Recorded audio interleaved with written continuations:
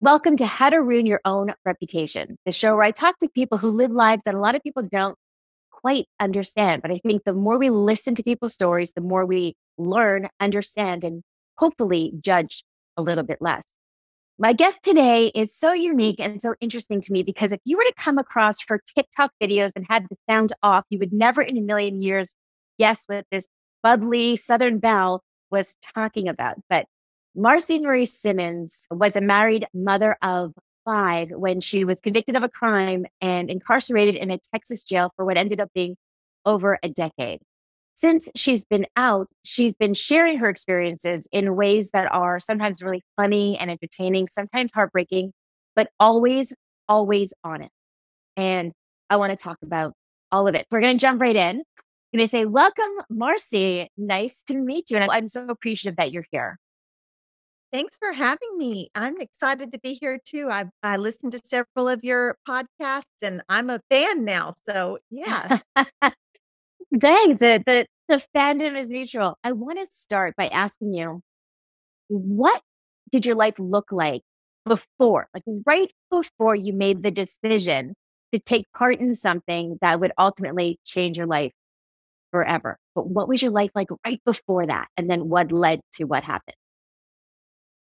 My life right before that was the typical middle class working mother, married, taking kids to baseball practice, coaching cheerleading, PTA, school lunches, changing diapers. It was that. It was just a normal. I would not have foreshadowed that for myself.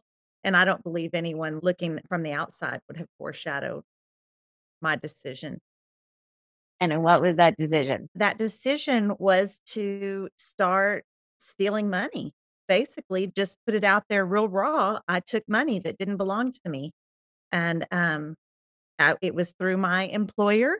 My employer was doing a little shenagling with their finances, and I took that and turned it in a way that directly benefited me, directly put money into my account that was not mine. It was just a moment of opportunity. I don't know. I wish that I could say the moment that I was like, I do remember looking, thinking, oh, that would be easy, but I don't remember exactly what was going through my mind that was like, hey, I don't know if you picture that the devil on one shoulder and the angel on the other. I feel like my angel wasn't speaking up. I don't know what happened. I have no good reason. I just saw it could be done. And I thought, I think I could do that. And I did for several years.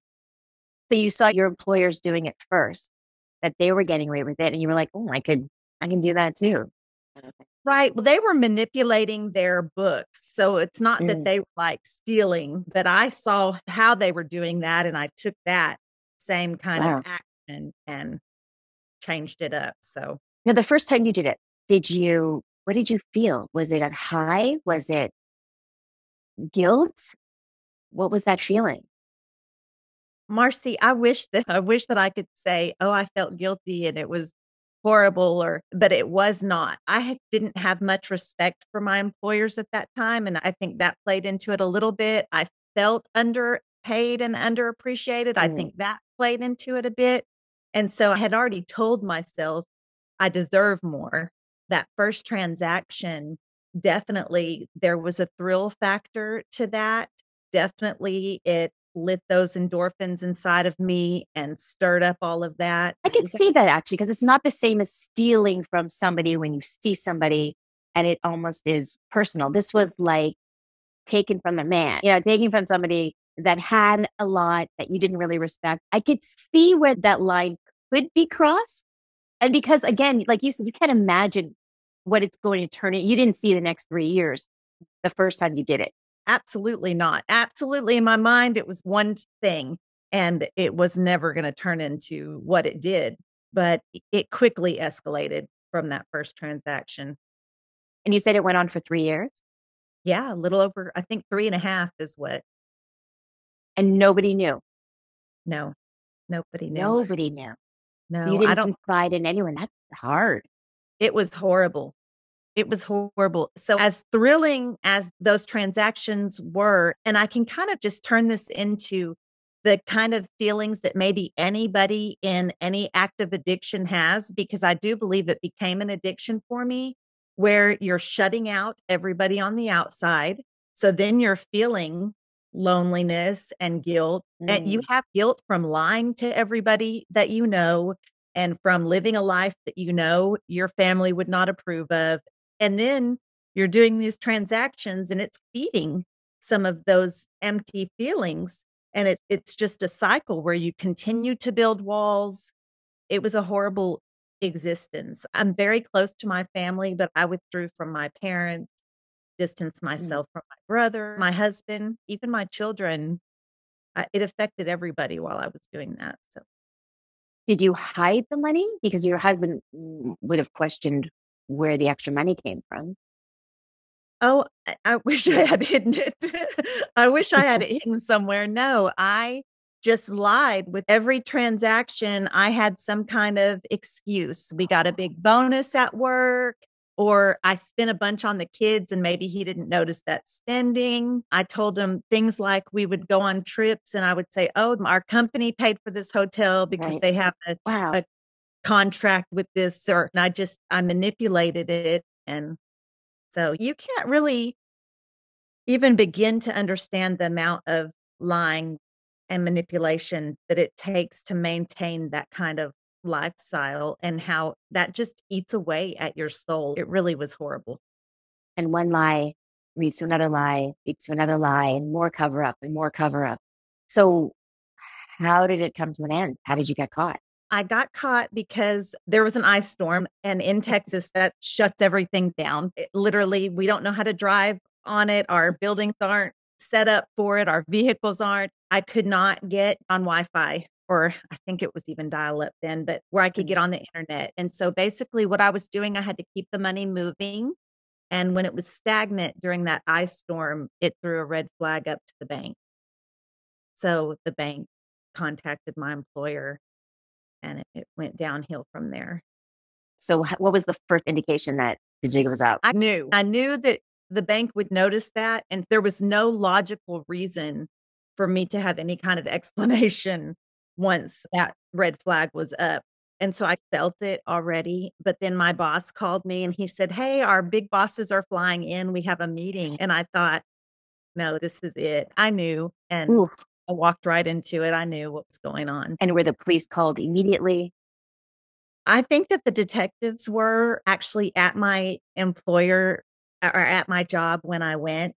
I didn't see them, but I went into my office and my big boss was there alone. He was sitting in my chair with all of these papers in front of him. Mm, And I knew. And at that point, it was just like, I felt a weight actually lift. As much dread as I felt and fear for what the consequences were going to be, in the same breath, I felt a weight lifted, because I was like, okay, you know, this is it.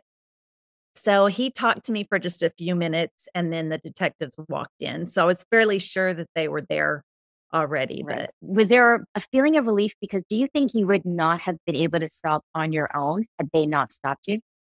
I would not have been able to, Marcy. I Mm, did several times. I stopped just to start right back. It was a wow.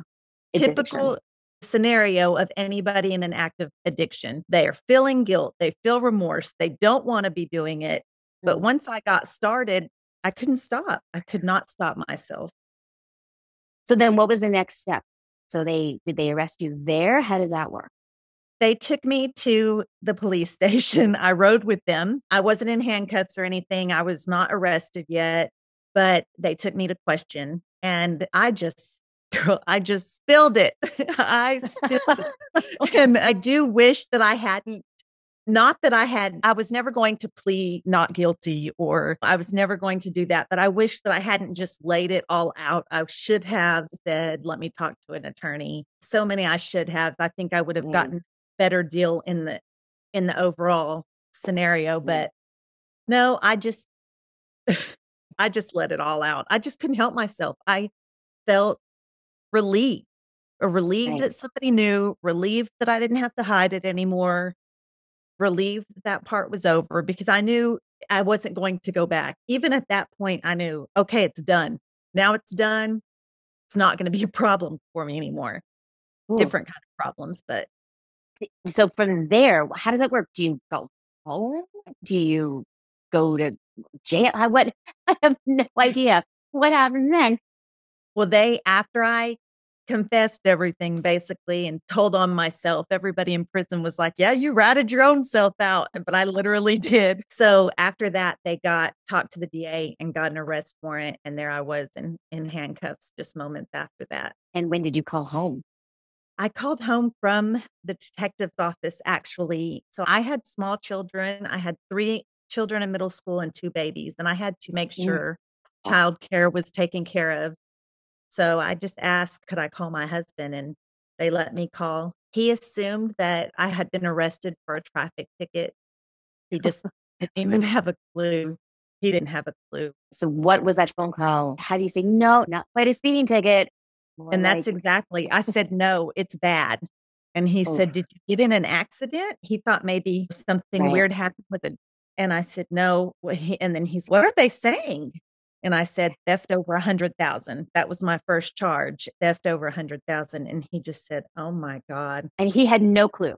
none, zero. Wow. I think my arrest explained my behavior as far Mm, as distancing myself. And I think he knew something, but he never dreamed. nah. I mean, I haven't ever talked to him about that, but I think he would have thought an affair before he thought I was stealing all of this money. And I was going to say, if you would have said to him, name 10 things that I've been lying about, this would not have come up never, in one of those things. It's just not, right. not what you would expect. Okay. So they arrest you. And then did you have any idea of what your sentencing could be like at that point? What you At were that looking at? point, I was thinking, I thought that there was a possibility of prison time, but I would have thought under 2 years. I would have thought probation was an option. I had never been in trouble before. Mm, When I got to the county jail, that's a big topic in county jail. Everybody's facing charges, going to court, and everybody's an expert, right? And they're like, oh, you're going to get probation for sure. And yeah, so that was not what happened. And in fact, I was so sure that I was getting probation that I was telling my family, yeah, this is probably going to come just fine. And I'm going to have to pay the money back. And I'm just going to have to and that's how it's going to go. And then I went to my court date, my first court date. And my lawyer came in and said, the DA is offering you not probation, but 40 years. 40 years. Yes. Yes. 40 years. Okay. That's okay. Yeah. That's something. Okay. So That was, how do you even, I can't even imagine what that thoughts was, went through your head. yeah, that was so hard to process. I couldn't even wrap my mind around that kind of number. I feel like murderers don't get that. I feel like people Some commit don't. horrible crimes and don't get that kind of time. Often they don't. Often they don't. But yeah, so obviously I didn't sign for the 40 and I realized how this was going to go. It was not going to go probably towards probation. So in the end, you were sentenced to how much? Was it 20? 20. Okay. If you could share, I'm just curious, what was that conversation like talking to your husband and your kids, knowing or thinking that you're going to be away for that long? I can't even imagine what strength that took to have that conversation. So the way that parole works in Texas is there's like a chart. And if an inmate is convicted of a nonviolent crime, they're eligible for parole at this many months if they have this year sentence. So at 20 years, parole eligibility is at 28 months. That's what we thought. And when Okay. my lawyer had me sign for that, I signed for a 20-year sentence. And when he had me sign for that, he has his laptop there and he pulls the chart up and he's showing me, see, 28 months. And I'm like, okay, I can wrap my mind around 28 months. And he said, if you don't get in trouble, you go home. That's how it works. He didn't know how it works. Guess what? Attorneys don't know how parole works. Oh, that's a He knows. problem. That's not how it worked. So, in my mind, and the way that my family thought is I would be home before my youngest daughters started kindergarten. I would be Mm. home before my oldest son graduated high school. I would miss a significant amount, but nothing. We didn't know we were getting into a 10-year journey. And that's what it was. So you ended up being there for 10 years. Yes. So we've all watched prison shows and things like that and thought, could I do it? And I think I would last a minute. That's what I think. But I wonder if, because I've watched your videos, I've heard you speak, and it's interesting how, do you think people just get kind of just acclimate to it? How long did it take you to wrap your head around? You know what it is? I can't even imagine what the experience was like. And so I'm trying to wrap my head around it. So how long did it take before you made peace with the fact this is where I'm going to be for the next few years anyway? Let me say that humans have this incredible way of acclimating or surviving, or you can put us in any situation and we're going to figure out how to, and that's just part of it. But as far as me coming to peace with my sentence, honestly, Marci, in the middle of my 10-year bid, I lost it because I just was not making parole. And I'm just starting to realize, oh, that's not how this works. I'm doing what I'm supposed to, but that doesn't mean they have to let me out. That's not how it goes. And it took me going all the way to the bottom: suicide attempt, psychiatric hospital, like a prison psychiatric hospital, which is a whole nother episode. And it took me hitting all the way down before I realized I'm either going to have to decide. I had to make a conscious decision. Am I going to survive, or am I going to just lose myself completely? You just said too that you went up for parole a bunch of times and then were denied parole. Why would that happen if you're doing everything that you're supposed to do? Why would they deny parole? Did they tell you? They do tell us. They do tell us the reasons. And there are reasons that have nothing to do with after your case. My reasons were significant monetary loss and repetitive criminal activity. Since I had committed my crime, it was several transactions. Those things you can't fix from within prison. And we're actually trying to get a bill passed to change some of those. It's called the Common Sense Parole Bill. If you're in Texas, contact your legislators, contact lawmakers, and tell them you are for the Common Sense Parole Bill. And it just means that the parole will be set up so that an inmate knows what they're supposed to do and what they have to do and what's expected of them.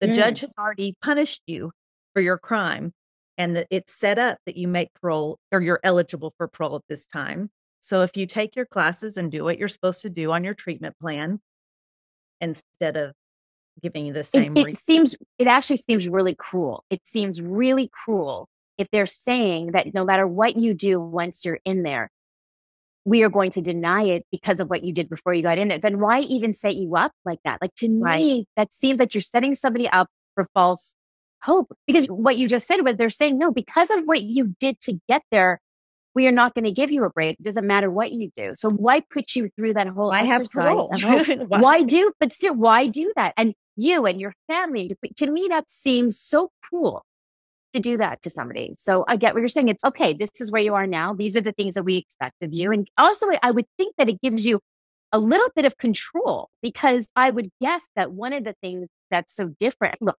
out here, still, I've learned that we have so little control over so much in our life. It's really out of our control, but there are some things that we do have control over. But when you go into prison, I would assume you don't control much of anything. So at least having a little bit of something, a goal to work at, to feel like you have some kind of control, that's just got to be good for human beings, just in general. Absolutely. Right? So that's motivation. And that's so many people, you get that mentality, they're not going to let me go anyway. And then you become angry, it just causes so much more difficulties for prison staff that, bad situation. When you went in, I don't want to take you necessarily back to that first day, but was it what you expected, what you had seen on TV and in movies? Was it completely unexpected? Could you have prepared yourself at all for what was going to happen? So when I was in the county jail, I asked 1,001 questions of everybody that had ever been to prison. I felt like I was prepared. I felt like I had studied for this test and that I would be fine. And walking into it, I was absolutely not prepared for it. You're not prepared emotionally to be treated and seen as a number. Mm. You can't prepare yourself for that. For prison staff to look through you, for your word to mean nothing. No, no. And even just without getting into too much detail of the first intake strip search, it's not just getting naked in front of somebody. It's very intrusive. Invasive. And yeah, absolutely. You can't prepare for that. But I know Yeah. you've also mentioned that you were never really a fighter, but you had to sometimes defend yourself in certain situations. So is it a scary, let's say, if there's much violence, do you have to find that tough side of yourself to survive situations that you never thought you'd be in before? So I think that's based on personality. So if you Mm. have a personality that can easily stay to yourself, that can easily not speak on things that you know are wrong, and lots of people have that. That's a good character trait to get you through incarceration. I don't have that, Marcy. I'm outspoken. It's if I see something out here that I think is wrong, I speak on it. If Hmm. I see something in there. And so that's Well, what I put myself in situations where it led to violence. Absolutely. So did you learn, okay, this isn't going to work for me here? Life is very different here. Did you find yourself having to kind of change your ways to get through? I learned to fight just basically. And then once you get in a few fights and people realize and I'll just use some prison slang, you're about that life. When they realize you're about that life, you don't have to as much because you have already. Do you build friendships? Were you in a cell with several people, one person? How does that work? So the housing situation on the unit where I was, there's a couple different types of housing situations, and I've lived in them all. I was there long enough. So in a cell, yes, you have one roommate in a cell, or you can be in an open dorm where you're like in a single man cubicle. The cubicles are like desk height. So the walls are like desk height. So you're really with everybody. You're sitting on your bunk and you can talk to the lady next to you. It's not private at all. And absolutely, you make friends just like any other. People ask me that often. Can you make friends? Is it okay to make friends? Absolutely. Just like school, work, or any other social place, church, wherever you go, where there's people and you interact with them, you're going to start talking to people and notice who is like minded. And Right, that's who you're going to hang out with and talk with and bond with. Absolutely. Some of my best friends are still incarcerated. right. Yeah, I would think so because you were there long enough to actually make deep friendship. And who else is going to understand your experience more than somebody who's lived it? Because I think, like anything people experience, you can read about it all you Right. want. You can watch as many videos or movies about it, but unless you've lived it, there's got to be that connection there, I think, for people who have a shared experience. During this time, how often were you able to speak with your family? I probably got a visit once a month because from different family members, maybe my parents one time or my kids one time, my grandparents. I did have the phone call set up. So I'll say that privilege happens in the free world and privilege happens in prison, and it's all about finances. So I was fortunate enough that I had family that was financially taking care of me and could Mm. financially afford these expensive phone calls. So I was able to call home several times a week and I was able to communicate with my kids through phone calls. Lots of inmates don't have that privilege. And how was that with your kids? Were they, I don't even know how to, Yeah. because they were Uh, the little ones, it took, probably didn't really understand for a little no, while. they didn't. They didn't really know even where they were visiting. They didn't even Right. understand until I think Annabelle was about 5 years old. And I called home and she got on the phone and she said, Mom, where are you? And I said, I'm where you come to visit me. And she said, Oh. And I said, I'm not in the room where we visit. I'm in my dorm room. And I described it to her. I told her about all the ladies and the TVs. And she said, Oh, I thought you might be in jail. Oh, And it just was like her first realization. And I said, Baby, I am. I'm in a kind of like a jail and it's called prison and it is jail. And then we had to have that conversation broken down for a 5-year-old that I took things that didn't belong to me. And the older ones for sure knew that you had messed up, that you had Absolutely. done a bad thing and you had admitted it. And now you were in a very long time out.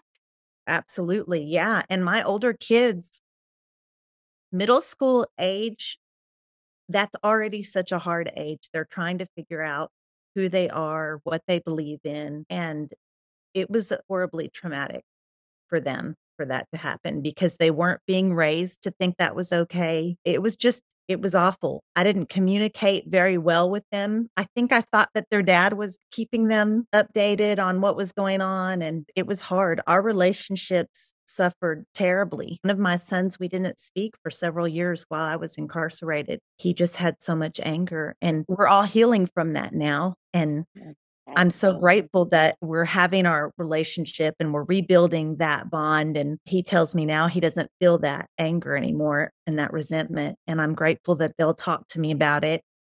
But it was horribly traumatic. I would imagine, but I think with anything, as our kids get older, as we get older, the more we understand our parents in every situation, the more we understand life. And I think they'll probably have questions, all of them, different ages, at different times when they come to different realizations and go, oh, they'll understand something more and be ready maybe to ask different questions. So this is probably going to be a lifelong thing. But how great is it that you are so open about it, all of you, and that you're not rushing it? Was there anything when you went in that you thought you were going to really miss, that you couldn't live without, that you found that you were fine? And then the other side of that, anything that you didn't think was such a big deal that you realized, oh God, I really missed whatever? There was so many of those little moments in prison where I was like, oh my gosh, just even walking outside when you want to, but even just like you're never barefoot because you're barefoot in your own cell or your own cubicle. The feel of carpet under your feet or grass outside, that for sure. Stars, you don't see stars at all. Prisons are lit up football arenas or football stadiums. Yeah, they're lit up for security. You don't see stars at all. How often did you get outside? So the way the unit that I was on was set up is there's a main street. It's called Main Street and it's a road and there's buildings on either side of the road. Now there's two chain link with razor wire perimeter fences around all of that. There's a laundry building, a chow hall building, a chapel building, and then several different dorm buildings. So you have to go out of your dorm to go to chow. You have to go out of your dorm to go to work or school or church or whatever. You can go out several times a day, but it's just walking to from. And then anything that you thought you missed that you didn't really, or that you found easy to go without? Food, for sure. Like the first 5 years, any jail or prison, I think that you go to and their TV's on and any kind of food commercial comes on, everybody's just, oh, but once that, I don't know, I got to a point sometime that wasn't an issue. And when I got home, I wasn't excited about food. Everybody asked me, what was your first meal? What was your first meal? And of course, I've gained a lot of weight since I got home. So don't let me act like I don't eat because I definitely eat. But there's not that excitement or like that. Oh, I need this. That's interesting. What was the food like? I want to say like the worst lunch lady from school, the worst meal there was probably the best we had in prison. The food that they serve it's not good. I always feel bad because one of the kitchen bosses was a really nice officer and she's changed careers now, but she follows me on social media. And anytime I say anything about the food, she'll put a comment like, I did the best I can. And I'm like, I know you did, but their budget is horrible. I'm sure they didn't have best products to work with. But on that topic, I have to say some of your best, funniest, I would say the most entertaining of your videos are your hacks, your prison hacks, the things that anything that you were missing, you had to be creative and you created them yourself. And okay, but everything when it comes to food, because I am so into food and I can't cook, so I never would have lasted. But everything from cheesecake to chocolate cake to my favorite, which was pizza, which has got to be a fan favorite. If you could just list the ingredients that goes into a prison pizza that you made. So a prison pizza would be saltine crackers or bread, and then ketchup or V8 juice, and then squeezed cheese, garlic powder, onion powder, cut up turkey bites, maybe cut up spam, cream cheese if you wanted, ranch after it's done if you wanted. Jeez. And you make it and it looks pretty decent. How do you figure that out? How do you like share recipes on the what? How do you figure out Sure. how to make all you mean make all the things that you made? How do you learn that? Just like out here, any little thing gets passed down from generations, and that's how it happens in there. So I might be having trouble with something, and somebody walked by and was like, "Look at this." Or I might be having trouble with something and figure it out and then share it, and we just pass it on to each other. And the recipes just get passed down. Or as commissary gets new ingredients, somebody's like, "Oh, look, we have this now. We can make this." And it just spreads like wildfire. And you continue to make some of those recipes? Have you taken some of those with you that you make Well, outside? I make a lot for videos, Yeah. and that sometimes I laugh at myself because I never in my wildest dreams while I was incarcerated believed that anyone would care to watch me making a prison pizza pocket, but people are really interested, which I love. So I laugh at myself. You'll see me in several of those kind of videos just giggling because it amuses me so much. But I'll say I make the cookie cakes because my grandkids are vegan and those are vegan and they adore them. And so I will still make a cookie cake easily or cake balls made out of those cookies and they love it. But other than that, we eat everything I make for videos, and my girlfriend's always she's an excited eater and she's funny. I'll say, "Hey, I'm going to make a such and such a tamale video," and she's, "Oh, we're having tamales, prison tamales." And she's just but I don't make them outside of those videos. No. It's So, funny because I'm picturing, as you're talking, I'm picturing you making like the cake or the balls for your grandkids, right? But then that becomes a passed down recipe. And then it'll be like, oh, great grandmother Marci's recipe from prison. And you could have a whole cookbook. I'm sure when you were doing it, you never thought, oh, I'm going to go out and this is going to be a hit on TikTok. You didn't even know what TikTok no. was. But wow, we can't have any idea what the hell life's going to have in front of us. We just have no idea. You mentioned before that you go outside when you go to work. How did it work? How did that work? I worked outside most of the time. I worked in the field squad, which is like exactly what it sounds like, working in the fields, hauling hay, picking corn, picking potatoes, very much labor kind of work.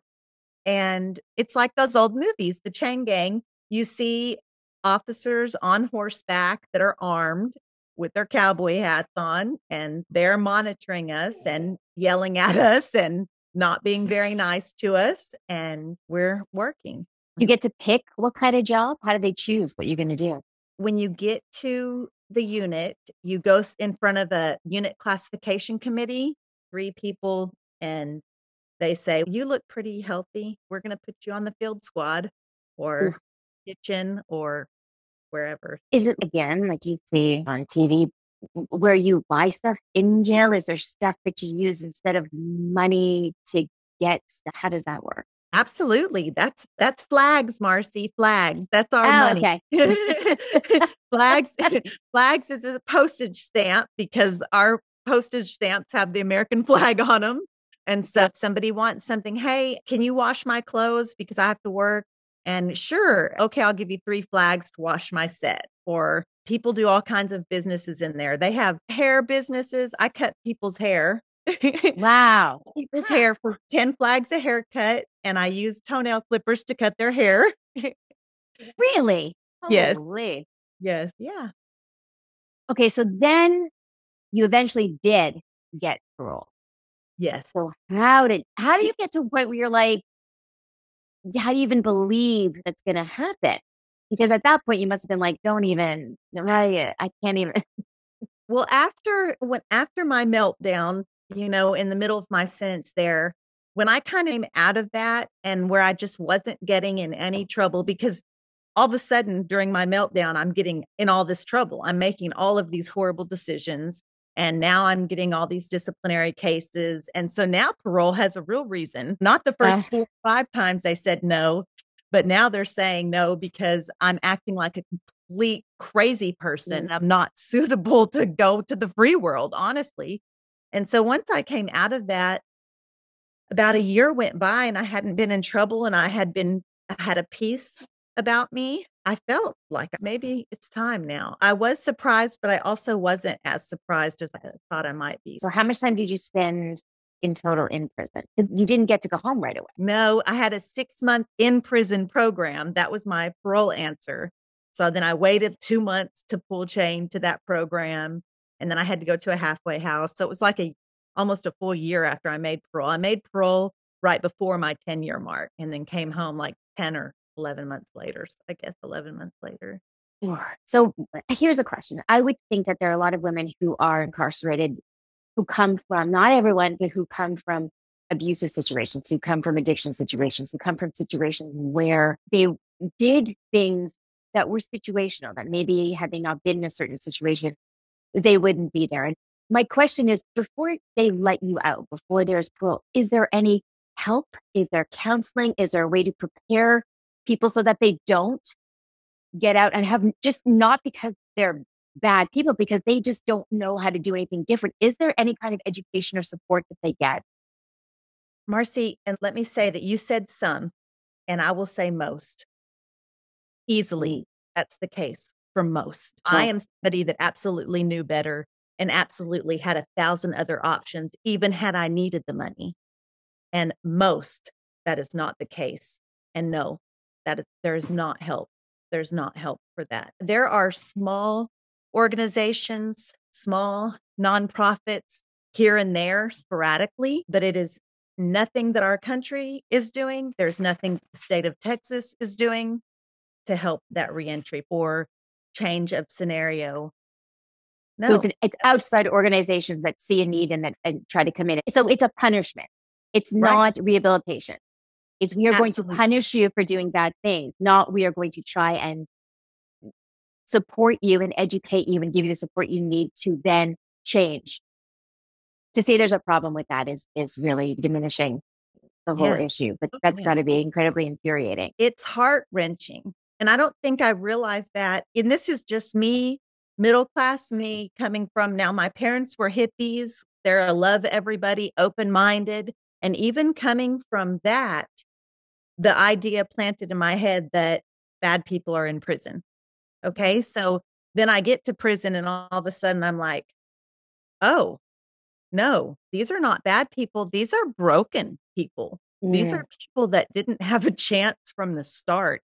And conversation after conversation with my mom about different ladies in there. Mom, she's here because she was 7 years old and her parents were selling her for dope. And she's here because she was manufacturing and delivering with her brother when she was 15. This is the reality of the situation, and we're not doing anything to change that reality. Of course, that's why our country has the highest recidivism rate. We're not doing anything to change that. And I heard you talk also about the guards. Like, you learned really quickly that you couldn't say no, that you couldn't have an opinion, that they weren't friendly. It was a huge superiority thing. It was, again, the whole control thing, but there was no chance of having any kind of pushback on your end. What they said was the law. Yeah, there was no negotiating, even when you knew they were wrong, or even when you knew they were not going by policy. Your word means nothing. You have no power from within those walls. Now, when you did get out, the world changed, because it changes.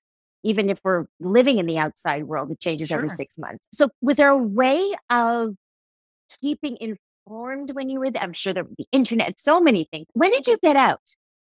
So I got out last year in January. I went to the halfway house. In March, I went home. Wow. Well, that's second Christmas home. Wow. So what were some of the biggest surprises when you came out? Random things like this pay to touch, these using your cell phone to pay. Social media was out of control. When I got incarcerated, MySpace was still going. Facebook started. And so I was just shocked with the social media. Then I remember just being in prison and people saying it's bad out here, as far as our politics, as far as the mass shootings here. Mm. But when you're in there, you're dissociated from all of that. And so when I came home and started experiencing that, Ooh, that that kind of hit heavy. you're in this place where it's supposed to be housing all the bad people, and then you get out, and it feels to me there's so many bad people out here. Less So that's safe. yeah. In very many aspects, it feels less safe out here than it did in there. Wow. That's something. One thing that I want to ask you about is, as I said, when you went in, you were married. Yes. I believe it was your second husband. And then when you came out, you were divorced with a girlfriend. Yes. Yes. And I've seen your videos and you're still together. Yes. So okay. But I've also heard you say to try to avoid relationships in prison. So how did that work, Marci? And Marci, that's still my advice is if you have to go to prison for something, I pray that you don't, but if something happens and you end up going, the best way to stay out of any drama or BS or to stay out of the limelight from the guards is to not be in a relationship. That's not how I did my time, obviously. And it made it harder on me. And my girlfriend would give you the same advice. And you didn't ask it this way, but a lot of people just ask me, so did prison turn you gay? And that's not what happened. I was attracted to women before I went to prison, but I just happened to have married two men. I'm attracted still to both sexes. I think there's probably some kind of name that LGBTQ for me. Right. I don't know what it is. I'm just me. I know. I try to avoid all the I'm labels. I just am attracted to the person, and that's how that goes. So I did meet Brittany. We've been together since 2017. We didn't really expect for it to happen out here the way that it has. I think just statistically, relationships from prison don't carry over into the free world, but I'm just happy to have her in my life. It's And just, you got out around the same time. she got out right 8 months before me. We saw parole That's at the same time. wild. Yeah. We That's actually, luck. Imagine yes, that. yes, Oh, yeah. it makes it more difficult. Like you're on the guard's radar. Is it that they're making sure that there's nothing going on that you're not Well, allowed to right. do? Kind of thing? So there's actually a rule in the rule book that says you cannot enter into a relationship with another inmate. There's a no touching rule. There was an older lady that was sitting down in her cubicle crying, and I hugged the top of her shoulders and didn't even stop and say anything because she was just in her moment. But I just was like outwardly support, and that I got the cameras saw it. I got disciplinary action for that. Yeah, it's no See touching. that it's making me think about the last few years that we've had with COVID and how so many people suffered from just that, like not being able to hug and to touch. And to think of going somewhere for 10 years or longer, people who are in there for longer and can't have that, just that connection. And again, we're not talking about sex. We're talking about a hug. We're talking about it, just putting your hand on someone else's hand. Right. Even just rubbing someone's arm or shoulder like you do if someone's just going through something when you just, that's just human contact is a way that we support one another. And that's taken away in there. And for sure that affects people's psyche. Absolutely it does. So because of these rules, these type of rules, relationships in prison, when officers know that they know you're breaking rules, so many rules that Right. come with that. You're not allowed to write notes to each other. All of that is, so that puts you on the radar, even when you're otherwise completely behaving, otherwise completely, that they'll zoom in on that. There's kind of a, I don't know if it's a homophobia that happens, but I don't know if that's the right word, but it's that kind of feel like it's Oh my God. against the rules to be Wow. gay. But what they're saying is, but they're okay, even if they think that, they're making it impossible to be human. They're just taking the Sure. humanity out of things. You're housing a bunch of people together and then you're taking away everything that makes you feel like human beings and then expecting them to what? To just to obey the rules and then come out of it and be productive members of society. You're not allowed to share food. You're not allowed to share hygiene. So just like I talked about, here I am in prison and I came, and not that I'm just this highly privileged, but I do note my race and I do note the finances. And even though it wasn't a lot of finances, it was more than most. Of course, when you have somebody in there that doesn't have money to buy toothpaste, and it's against the rules to give her toothpaste, but of course we do.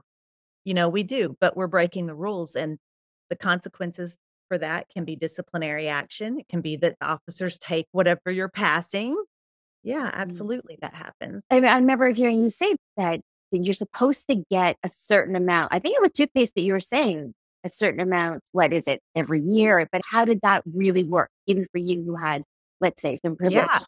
I bought toothpaste from commissary because I had means to purchase that. But the policy says you get it every 3 months. But I only got it about 5 times the whole time I was there from the state. So definitely that's not what's happening. And deodorant, never. Shampoo, never. That's not in Really? right. That's not something that the state of Texas issues to their inmates. No shampoo. Just little. If you don't have anyone on the outside helping you, you're shit out of luck. That's right. I'm going to show you. I have it right here. This is what they give you to wash your hair with and your body. Wow. That's a Tiny piece of little, soap. it's like Mhm. a tiny little square of something. Jeez. Yeah. And how long is that supposed to last? So you're supposed to get one for every day. Yeah. Yeah. Wow. Okay. Just to go back a little bit, I didn't even realize that you were there during COVID. Yes. That must have been That was hell. scary. That was so scary in the beginning. People started getting sick and they didn't really know it was COVID. And people, they Mm. were like taking people to SEG and then bringing them back a few days later and they were still sick. That's how it started. I believe our unit had some of the earliest cases. Our unit housed 100 women, and we had the largest amount of COVID cases percentage wise in Texas. It hit us pretty hard. So, the way that was is we see news, and of course, we have contact with family members. And so, we're kind of hearing about a thing going on in other countries. And then we hear about, oh, there's some cases here, but we're disassociated from it. We're in our own world. So it's not affecting us. Like if you're in Canada and you hear something that happens in Texas, you hear about it and you're like, oh gosh, but it doesn't directly affect Mhm. your life. And that's how it was. But then they started taking people. They cleared out a dorm, but they weren't telling us anything. And they started taking people to that dorm. We just didn't know. We're like, what's going on? And then one day the officers came in, and you know that scene in ET when all the people are in full equipment? That's how they came in dressed.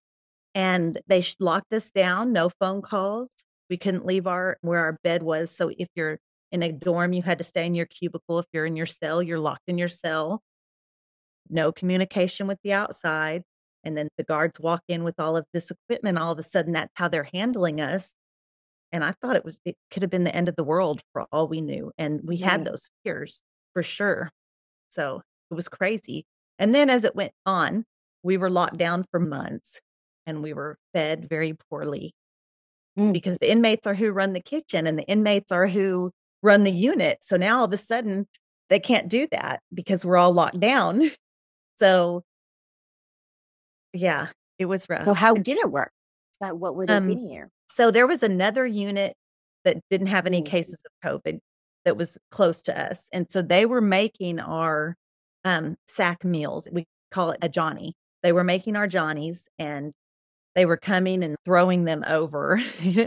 They weren't even getting out of their vehicle when they would drop them off to our unit. And so they were like hastily making those with it was just, I guess, as a nation, we had a food shortage. And so then Mm. that affected prisons also. And then now we're pulling from another prison's resources. And Mm. it was rough. Yeah, it was rough. So then when you find out you're getting out and you've done your time at the halfway house in that program, oh God, I can't even imagine that day. Who came to get you or how did you get home? Where did you go first? There was a debate on who was going to come because I was just blessed to have such a good support. And so I Mm. was kind of worried, like, how's it going to work? Because I have 5 kids and there's only so many people that can fit in one car. And I Mm. was like 4 hours from home. So it was a trip. Oh, wow. Then my oldest daughter was just like, Mom, the girls, my younger two are girls. The girls need to come. I don't know who's Mm. coming to get you, but we just need to make sure the girls come. How old were they at the time? How old were When I they? came home, they were in middle school. Were they 11 and 12? Yeah. Mm.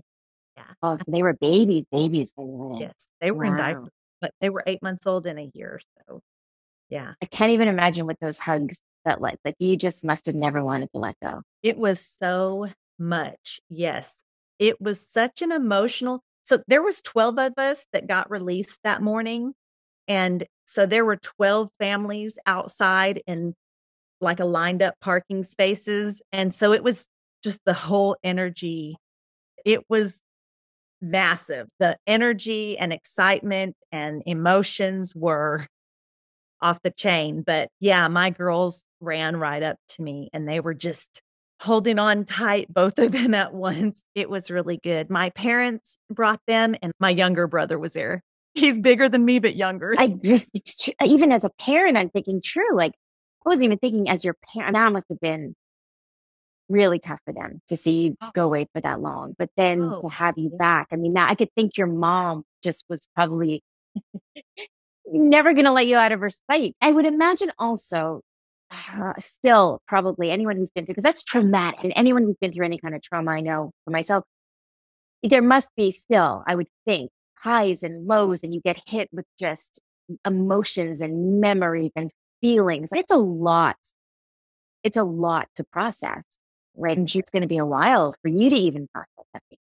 Oh, I think so too. And I can see that in my entire family that they're taking it day by day. And sometimes even my brother, he'll see one of my videos. I didn't tell them about every bad thing that was happening there. I remember them coming to visit and me saying, I'm fine. I'm fine. It's the only hard part is being away from y'all. I'm Mm, okay. I just miss you guys. That's everything in here is just fine. There's good people, and yeah, I did have good people, but I yeah, was not fine. I was surviving. I was never just good. I was never right. great. I was acting. And so then they watch some of these videos, and I think so Mm.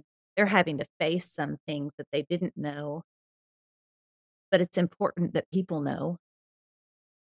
Yeah. That's why I think your videos are so impactful because you do have a really varied mix of the kind of fun stuff that people are curious about, like I said, like the food hacks and things like that. But then there's also, and I have to tell you, I saw something today that you posted that really, oh, my heart. It was somebody had asked, they said they were going into prison and they were Yes. really scared and they asked you for advice.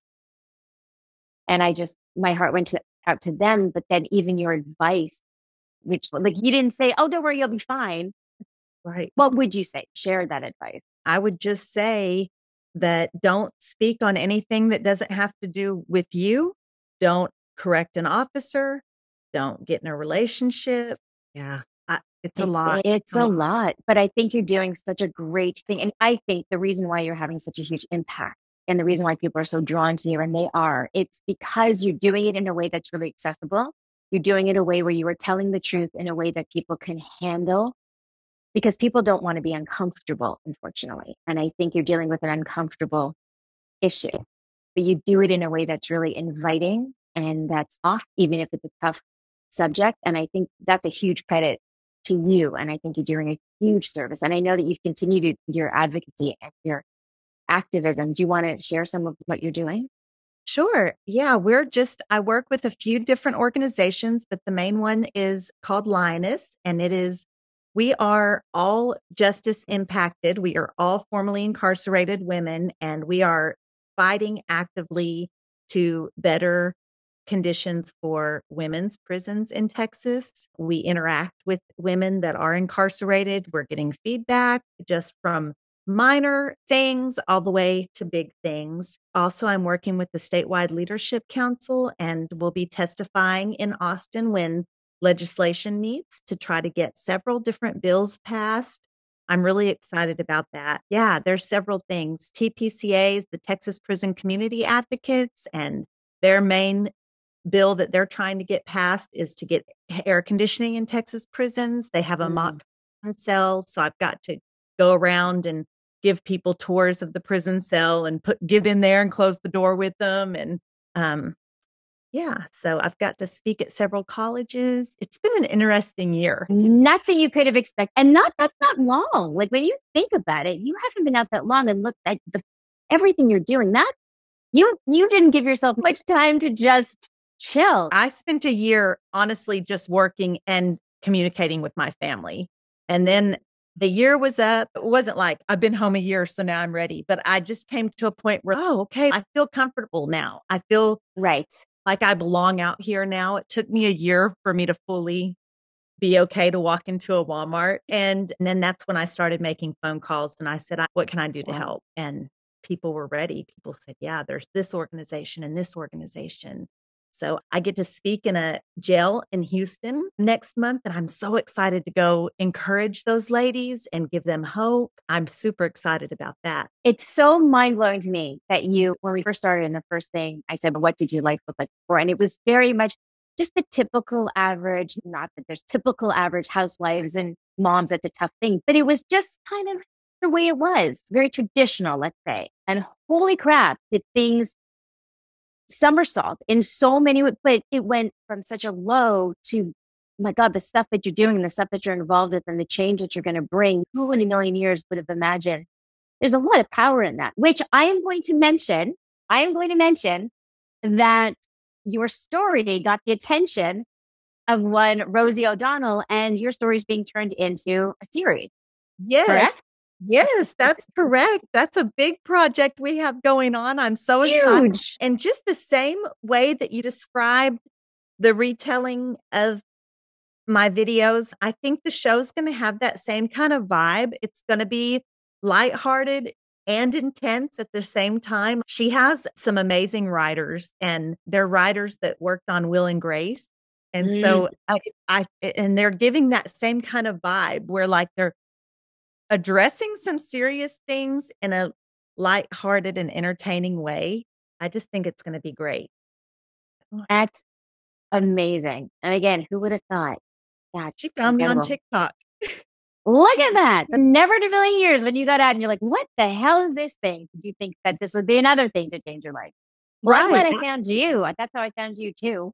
Yeah. And we're going to put everything that you mentioned, all the organizations, into the show notes. I feel like I was a bit shaken during this conversation. A lot of what you said really impacted me. I had the chills a bunch of times. I was overwhelmed a few times. I'm appreciative that you took the time to speak with me. And I know I learned a lot. And I'm so grateful that you came on here and shared your story and hopefully educated people. And again, maybe made people who came in with the ideas of the stigmas attached to prison, and maybe we'll do a little research or at least keep their minds open to what they do read, and even, hey, support if they can the organization. Yeah. And if I wanted to leave you with one thing, I would just Please. hope people would be open minded to realize people incarcerated, they're not bad people. They are just people like you and I that either got brought up on the wrong path, raised on the wrong path, or made a wrong decision. And that those things are redeemable. We can fix that. And I always say too, it's not just bad people. Sometimes good people can do bad things, and Absolutely. you shouldn't judge them. We're all so layered. There's so much more to us than one act that can Absolutely. change our life. Thank you, Marcy, for Thank talking with me. And good luck with everything. I'm excited to see what's coming. Yes, thank you so much. Good speaking with you. You too. Take care. Okay, bye now. Bye. Thanks everyone for listening. I'll see you next week. How to read your own reputation.